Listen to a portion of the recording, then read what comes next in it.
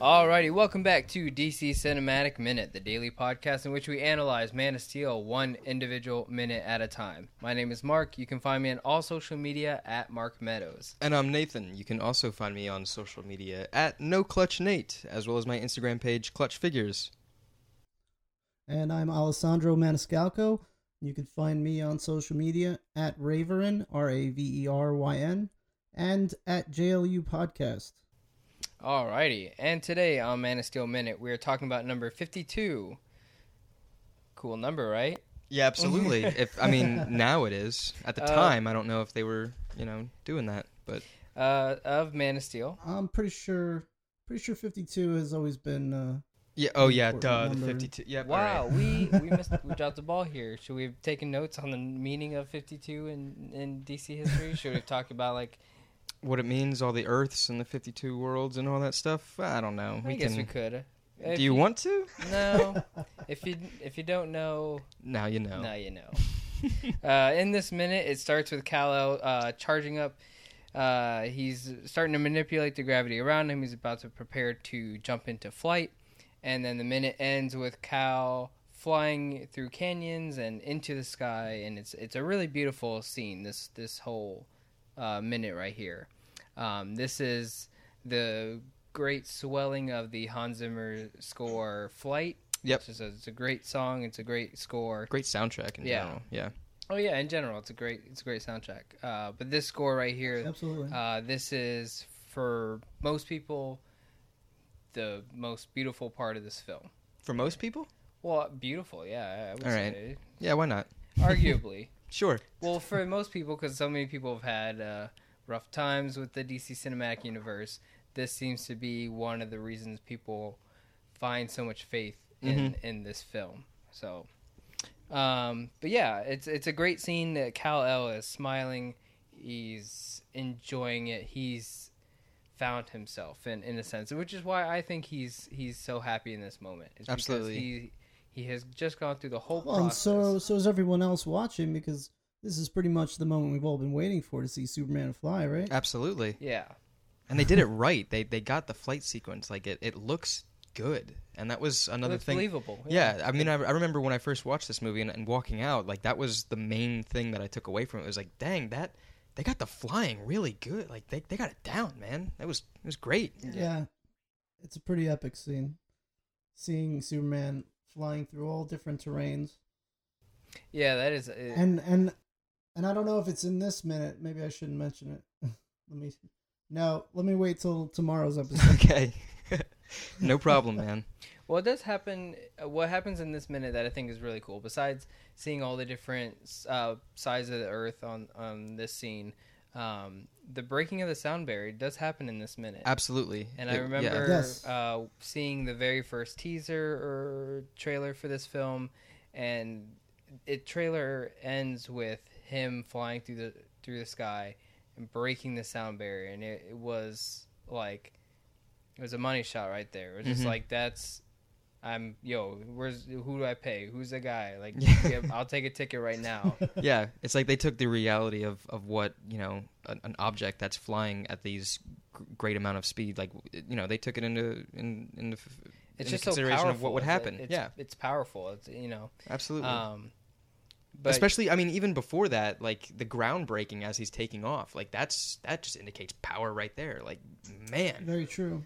Mm-hmm. It's not like he's it shows the force in which he takes off with. Yeah. But I think what's interesting is they pretty much capture every possible angle that you could think of. They want to show you, what?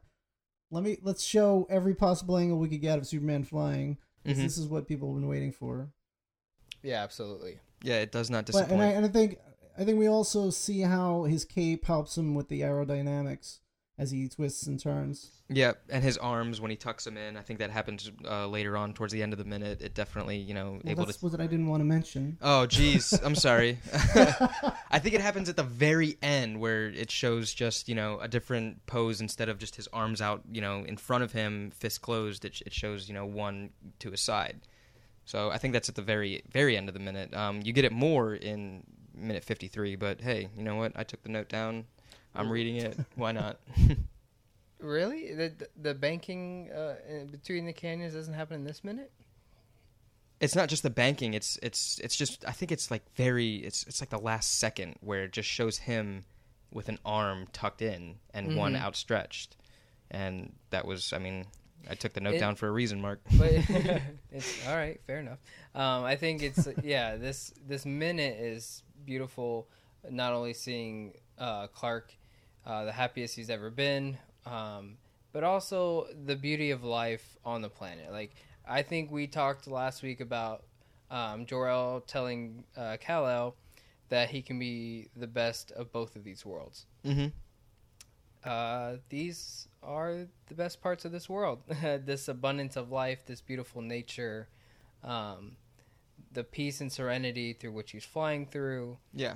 These are the better parts of the world. Things that were lost on Krypton, and Jor-El was only able to scavenge them by being Frankenstein. Do you see, if Jor-El and Lara could have seen this beautiful part of the world of Earth, they, it would have reminded them of better times on Krypton. And I feel like it's that combination that we love, and it's a combination of him being happy and finally finding himself and learning his true purpose. It's that culmination. It's just, it's very not enlightening, but it's just very fulfilling. Yeah. It's what are you inspiring? It's inspiring. I would say so. It's very awe-inspiring. I've always thought, I mean, especially now, once I've gotten into the character and learning about him, I've always been inspired by Superman, but not so much in the way that, you see him in comics where he beats the bad guy, but more particularly in this movie where he is finding the full potential of himself. And full is kind of a loaded word to say, but it's not really that. I mean, the flying itself is just like he's doing wonders, and the music, this whole soundtrack is inspiring as all hell, and it just fits perfectly. Him flying, the joy on his face that we see, like that's exactly what a being would do and would react like if he was able to fly and to just cross the earth in such quick manner. And he was, in the Arctic a few seconds ago, and now all of a sudden he's in Africa and mountain canyons and stuff like that's. Yeah. Well, actually, I was actually going to comment that because this scene also gives us an idea of his speed. Absolutely. The fact that we do see him going from at the Antarctic to Africa, it helps us to understand the extent of his speed and his powers. Mm-hmm. But I also wanted to say that going back to what you were saying, this in a way is a coming of age story also. Absolutely. Because Clark is finding himself, and he's sort of learning what it is to be alive, be a part of this world, and he's still learning about himself and his heritage. So yeah, in that respect, it's definitely falls into that category also. Yeah, take that, Garden State. Fair enough. Do you think, now this is a pretty big moment because he is flying around the world, and we have a couple other races on this planet that are not humans. Do you think anyone has noticed this? I was going to ask that. Was there any indigenous people in these areas that he was seeing? Quote unquote indigenous? Would you? We have some aquatic races and some islands full of women that might have been noticing this. Of course. I mean, like that's it brings up what I said in a few weeks ago, where like these feats of strength, these feats of power, this incredible ability that one person is achieving right now, it's almost like these other, if you want to go ahead and just break the mold, these other metahumans that we know exist in this universe, shouldn't they be taking notice of this? Maybe Atlantis. Right? I mean, like... Well, he's just so fast, they don't see him. Yeah. I mean, I want to know, like... I want there to be... I mean, we don't know how much of the Earth he actually covered, though. Yeah, no, exactly. So maybe he didn't fly by Themyscira. We don't know where Themyscira is located. Yeah, and covered by magic and whatnot, so... Right. Yeah. Oh, yeah, that too. But still, when he's flying over the ocean, if something at that speed I don't know. I always, in my vision of Aquaman, he's in touch with every single act and everything that is happening in the ocean. So if something was going at Mach whatever he's traveling at and it's just going right above, isn't that like, what was that? Was that just like a Harrier jet? Was that a boat that had a super engine on it? Like what is it? I don't know. Yeah. And that seems really close-minded. It could have been a jet, though. Yeah, it could have been a jet. Could have been a plane or a bird. A bird plane. Yeah, there we go, bird plane. I do like that in this minute there are still those kind of documentary style shots. I think we see one of him where he's in the canyon, and it like is a very wide shot, establishing shot of the canyons, but then it zooms in very quickly to be like, oh look, there's this person. Yeah.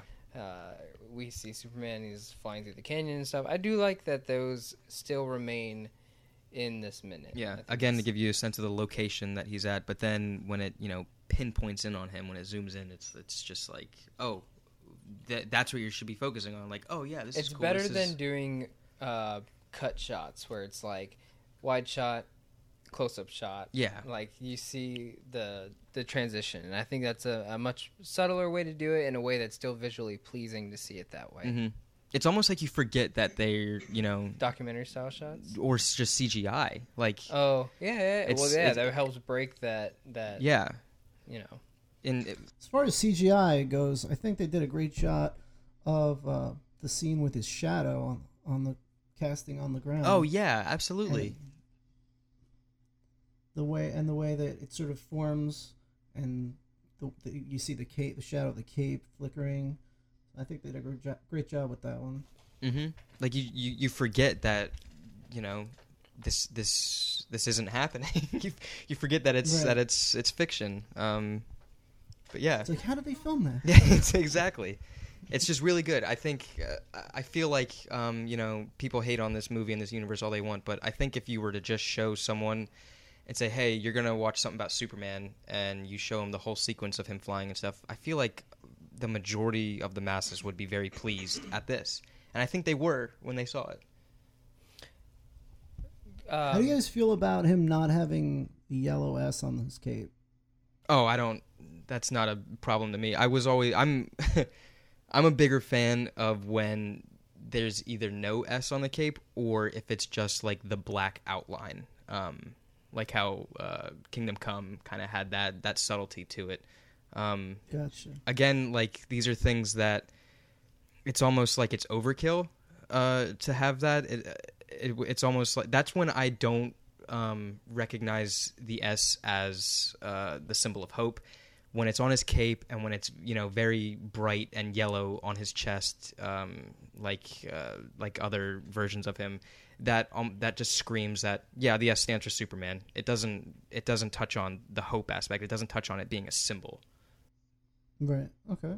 If I saw an S on his cape, me personally, as I would want it white, but then I'm like, then it doesn't match the rest of the suit. But then I think it would look pretty cool. Yeah, it's just it just breaks the alien aspect of it to me. It breaks the, like how we call it, if the capes were ceremonial or what have you, it just breaks that. Like, why do you need the symbol on the back? You don't. One thing I do like is I like almost like they took the diamond shape of the S, and they, in the New 52 drawings of Superman, like it comes over his the back of his hand. Yeah. And I like that, and I wish I would have liked to have seen that, but then I know it wouldn't translate on film. But I think also, isn't shoulder? Don't they usually, people when they draw Superman, they want to always work the shoulders in a way that has like the S on them? I think More Injustice does that. Yeah. Yeah, I think it's mainly an Injustice. Like, I'm just thinking about the New 52 version of him. The shoulder has more prominent of that plating that we talked about. The that shows the separation kind of, but there is no separation. What about Rebirth? How is he designed in Rebirth? Rebirth, he has an almost as of right now, I'm pretty sure they're about to show a new suit when he gets it. I guess in a couple months or whatever. But right now, he has almost a very classic because it's a different Superman. It's the post-crisis Yeah. Superman, so he's going back to quintessential-esque. Yeah, he doesn't. Yeah, it just looks like a skin tight Superman suit. It's not like there's no Jim Lee lines on it. There's no plating. You already know that version of the character is, you know, indestructible. So why make a point to make it look like he has extra armor on? And I think there was, like, in the New 52, if I can remember correctly, didn't Kenneth Rocafort do something with, like, Superman back on Krypton, and he was, like, in a white and, like, cyan, like, light green alien like suit? Yeah, there was that, and there was also that was in, like, volume 1 or something like that of the Superman comic. But yeah, it showed. Well, that calls back to a lot of things. Even oh gosh, what was his name? Now I'm drawing a blank. But the green was a big aspect on Krypton, more so than, you know, red and blue, where there was a lot more green in that kind of sense. So yeah, there was the white and green suit that gosh, can't think of it. Whoever had that. I just sound like a it's joke. all good. I know we were talking about the suit because we're introduced to the suit. Mon-El, that's his name. Mon-El. You know, Mon-El. I thought you were talking about Mon-El, but I don't remember a white and green suit for him. I remember him having the opposite colors, the red and blue. Like the whole suit is red, and then with the blue touches. Before, I think it was post-Crisis where Mon-El had black and green. I want to say. Or am I just confusing it when that Elseworld story where Mon-El was a lantern?